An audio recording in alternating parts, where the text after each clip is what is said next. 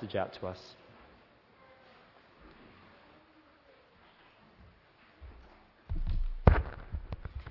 Morning, everyone. If you're using the blue Bibles, it's on page 863.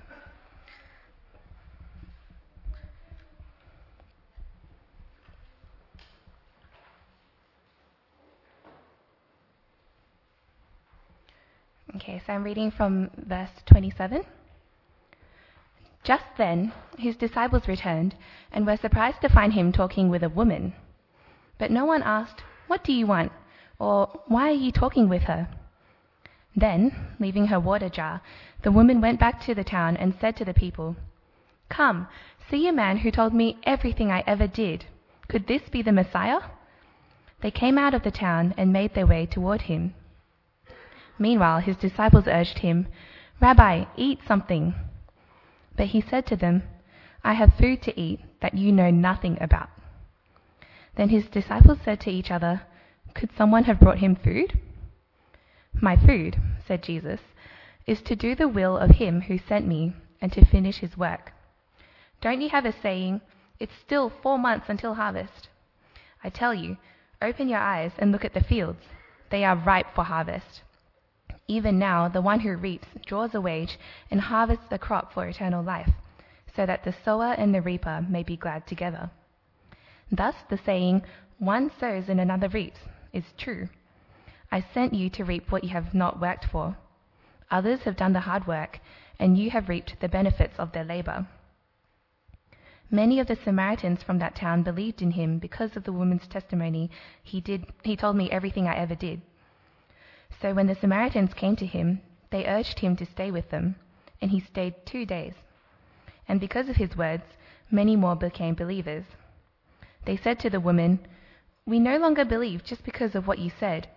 Now we have heard for ourselves, and we know that this man really is the Savior of the world."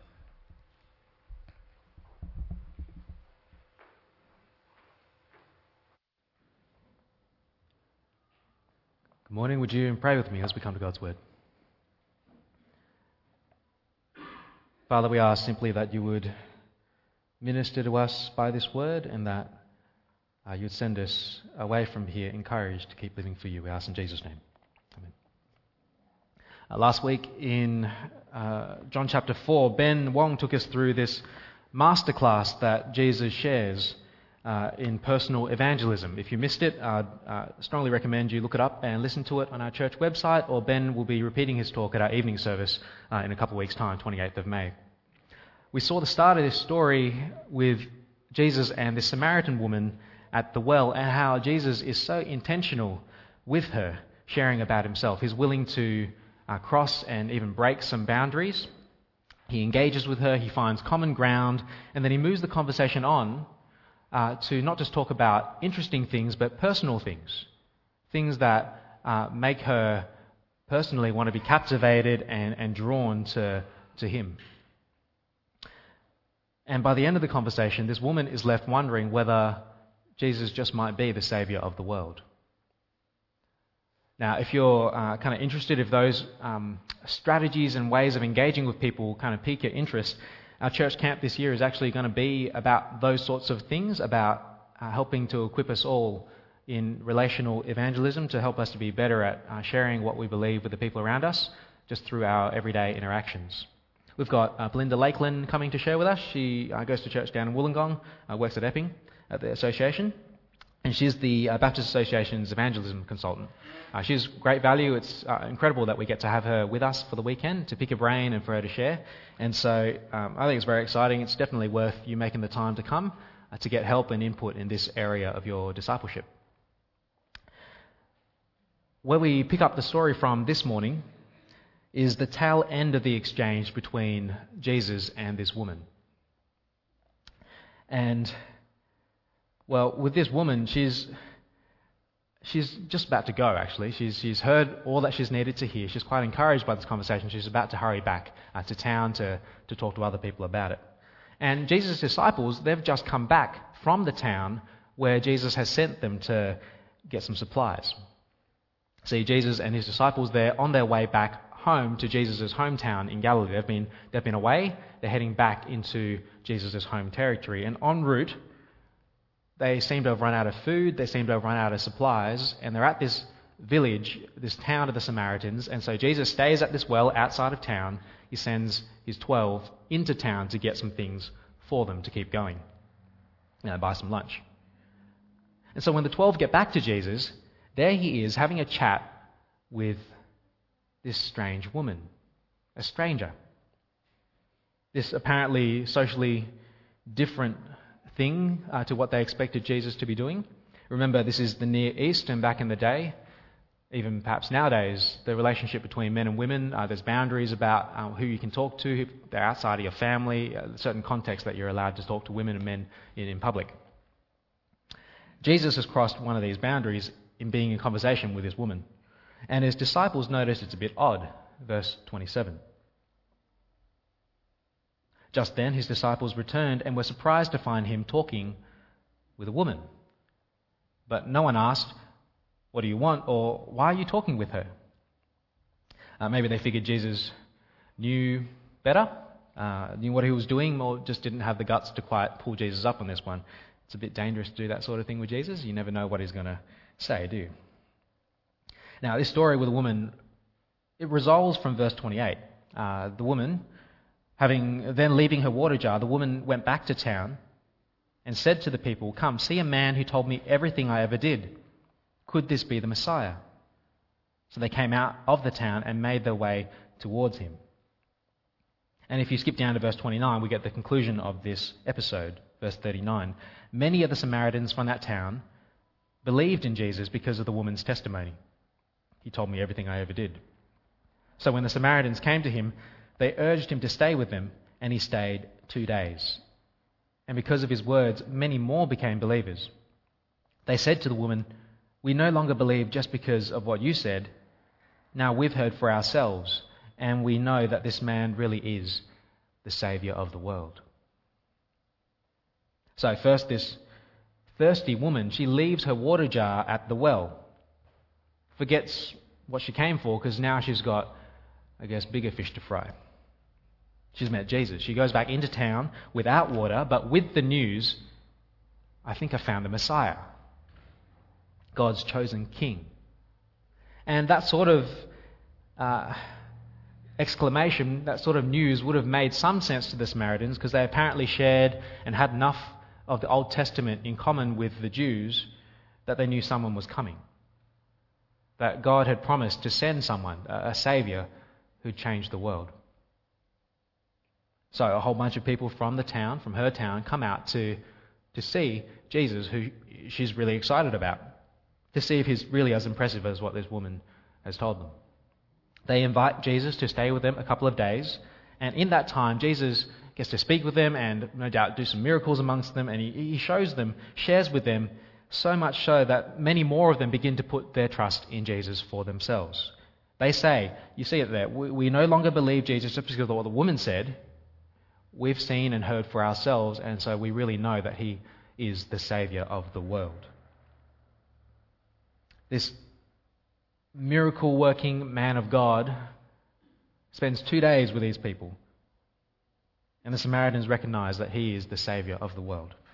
And this story ends really quite positively. You get the impression that while the Jewish authorities back in Jerusalem were questioning Jesus' authority and questioning who he was, his legitimacy, everyone else seems to be starting to see it. The Samaritans see it. The people he's healed start to see it. They get the fact that Jesus is good news, and they're coming on board. But what we find sandwiched between the ending of this story is this little mini devotion that Jesus shares with his disciples.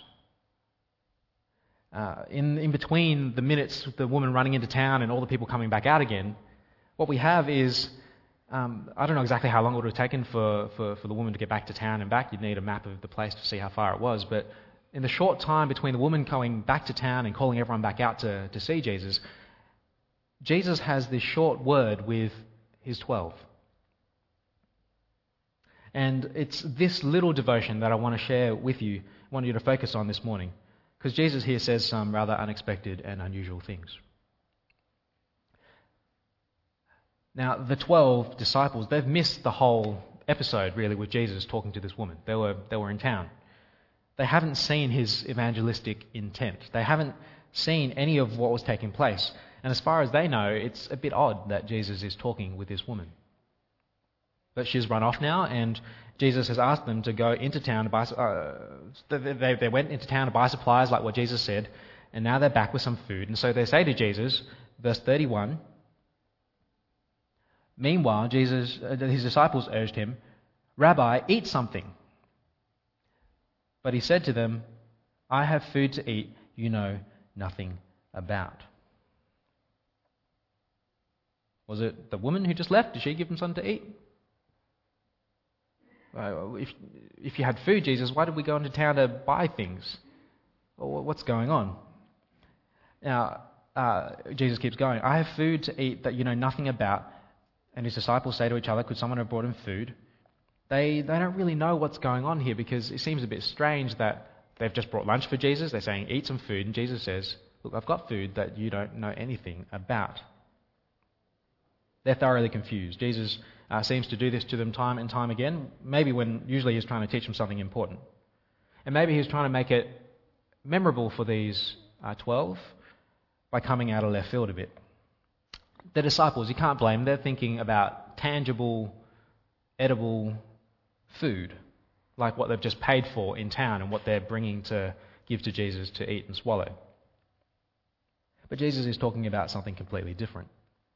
He says, verse 34, "My food," says Jesus, "is to do the will of him who sent me and to finish his work."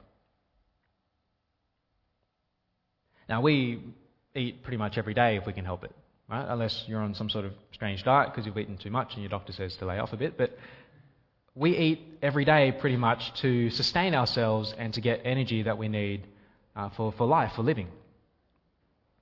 There's all sorts of different and complicated reasons why some people eat. There's stress, there's pleasure, there's addiction, maybe it's part of some cultural celebration. But on a basic level, food sustains you, and you know it. It keeps you going, gives you the energy to live the lives that you do and to have the vitality that you have. It's input that fuels your outputs. So it's a bit odd to hear Jesus say that his food is to work, to do the will of God who sent him, to finish his work. You think working will be the opposite of what food does for you. Because work drains energy, doesn't it? It makes you tired. It uses up the resources that you have. But for some reason, Jesus says, my food, what energizes me, what sustains me and vitalizes me is to do the will of God, to do his work. It's not a drain, it's a fountain of nourishment. In what sense can doing work feed you? You might have experienced this before.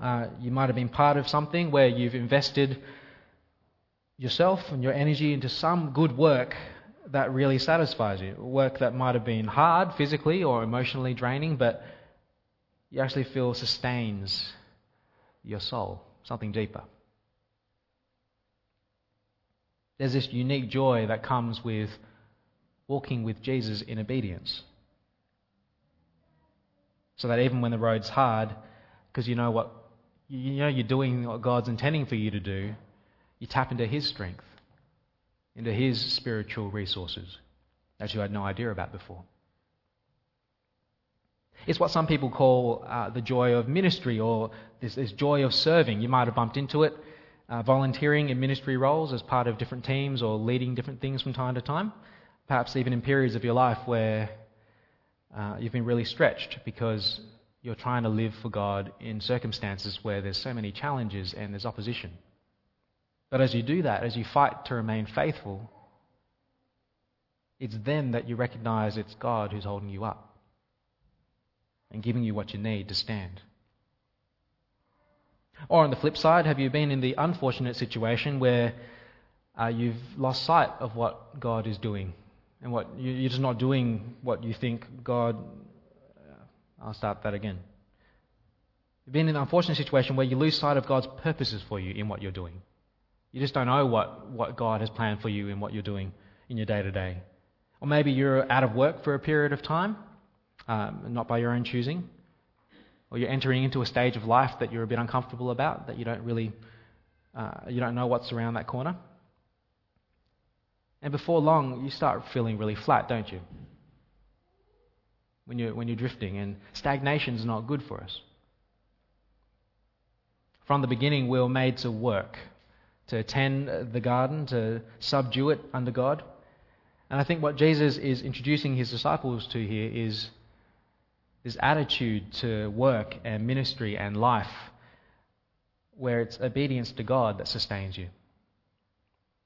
It's obedience to God that sustains you in your day-to-day. Man shall not live by bread alone, but by every word that proceeds from the mouth of God. And not just to hear the words, but to obey them, to do them. Doing God's will is how you really live. For Jesus himself, he has a very specific mission, one that will take it'll take his life to finish it. It'll take him all the way to Jerusalem, to a garden in Gethsemane, where even as he's sweating bullets, he's praying, "Father, not my will, but your will be done." And so he's sustained to continue on to finish the task.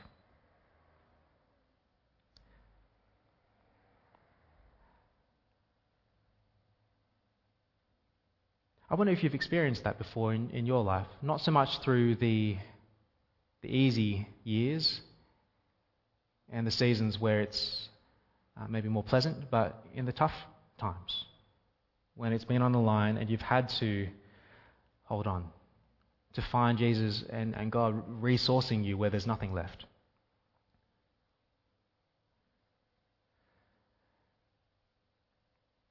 Now, as Jesus continues to teach his disciples, his work is unique. His going to give his life as a ransom for many is not something that, I guess, his disciples can emulate. But his attitude to what he's doing, I think, is what he's trying to show and teach his disciples here. He says, "My food is to do the will of God who sent me, to finish that work." And if his disciples have any doubt about the kind of work he was asking them to do, he answers that for them if you keep reading. Verse 35. "Don't you have a saying," Jesus says, "it's still 4 months till harvest. I tell you, open your eyes and look at the fields. They are ripe for harvest." Now I'm imagining as he's saying this, look at the fields, they're ripe for harvest, and right there in front of them, the disciples would have looked up and seen a crowd of Samaritans coming through the fields to them. Crossing the fields because the woman from before has gone and told them to come.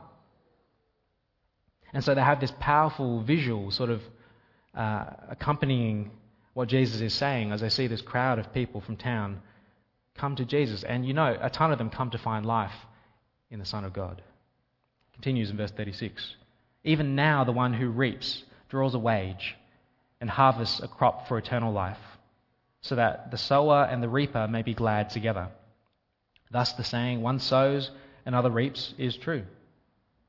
I sent you to reap what you have not worked for. Others have done the hard work, and you have reaped the benefits of their labour."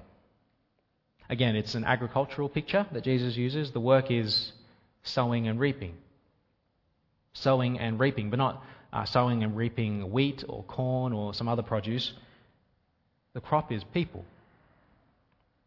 People who are headed for eternal life. And they're well ready, Jesus says. Someone's already gone and done the hard work. Someone's already gone and prepared them for this moment. There are plenty of low-hanging fruit ready to drop off that tree, if you know that phrase. If you just give the tree a little bump, a little shake, people are ready. Share the good news with people who are so ready to receive it, and you know what happens? If the timing is right, it's easy, isn't it? If God's been at work, despite of you sometimes, in someone else's life and all around them, all it takes is for a little shake of that tree, and they're ready to give themselves to our Lord. We have no idea what God has been doing in the lives of these Samaritans in the town who came out to Jesus. Who knows what's been happening for them before Jesus and his disciples got there? But the impression you get from the last part of this story is that heaps of them respond to Jesus over the 2 days that he spends with them. Maybe there were lots of people in that town, like the broken woman at the well, who was thirsty and who needed transformation and living water. Maybe God, through a bunch of circumstances in their history, had given this town a real thirst and a real openness to him. And it's almost like Jesus is preparing his disciples to understand the work that they're about to do in this town. This town is going to be incredibly fruitful in terms of the work that Jesus is doing. Lots of people are about to put their trust in Jesus.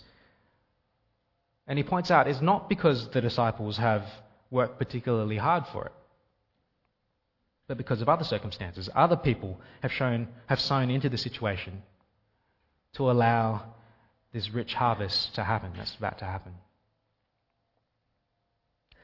But it doesn't matter at the end of the day who does what. Some reap, others sow, and in the end, both are just happy that the crops come in. I wonder, even as you think about yourself, whether you are a reaper, whether you know someone who is, someone who's just really effective in bringing people across the line, so to speak, to find eternal life in Jesus. Someone like a Billy Graham or a Steve Chong even, who sees person after person after person giving their lives to Jesus. Thank God for good reapers. And he has given the church some of them. And if you are one of them, you're a wonderful gift to God's church. And I think the best thing we can do for you is to just let you do your thing. Or maybe you're a sower. Maybe, you're the person preparing the ground, scattering the seed, dropping the gospel here, there, and everywhere as you bump into people left, right, and centre.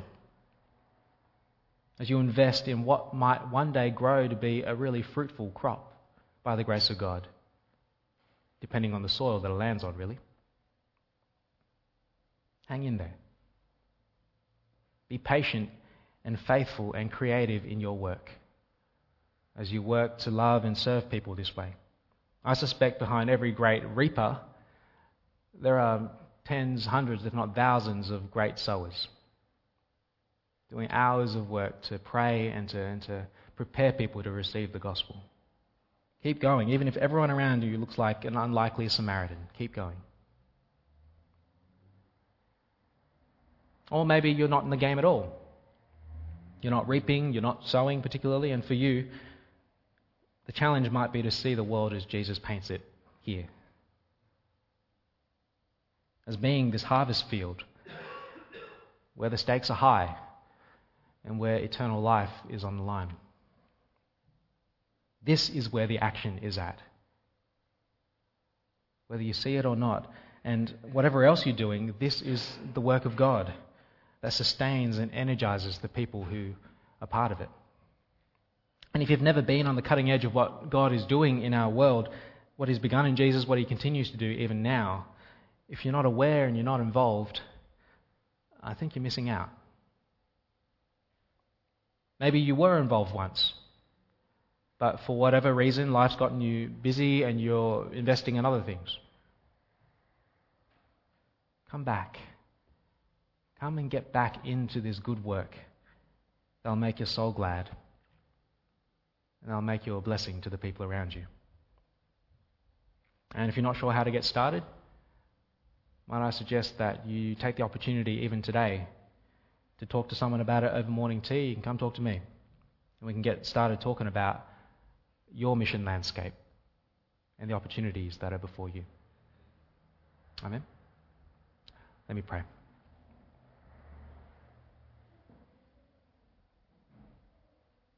Father, we thank you that you've given a wonderful gift to our world in your Son, Jesus. We thank you and praise you that your purpose is to save. And we ask, and we pray that you would help us to see that our world is ripe for harvest, that there are many who are thirsty and hungry and aching for a change. Please help us to recognize what we might be able to do to contribute to that work. Help us to be willing to put ourselves into that space. Whether our work is the slow, patient work of sowing seed, or maybe the more obviously fruitful work of reaping and bringing people into your kingdom. We ask that whatever it is, you'd help us to get involved, to get excited about what you're doing in this world, to change lives and to bring all things under the lordship of Jesus. Thank you for the life we have in your Son. Thank you that it's good. And we ask that you'd be working in us to allow us to be generous with other people. We ask in Jesus' name. Amen.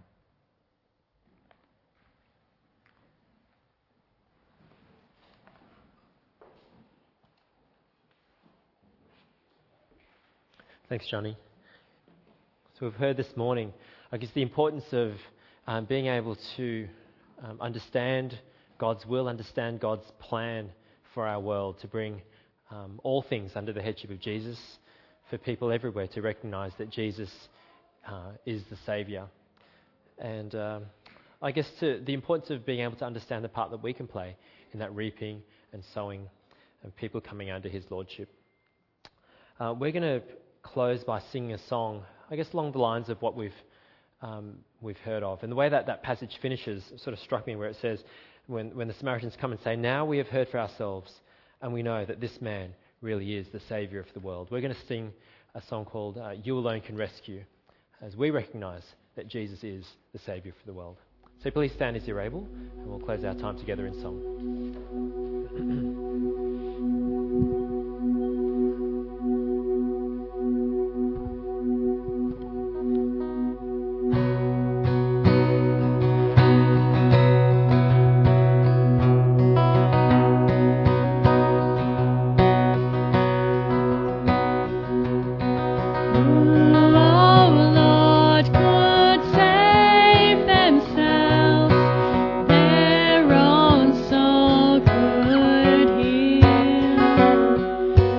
Shame was deep.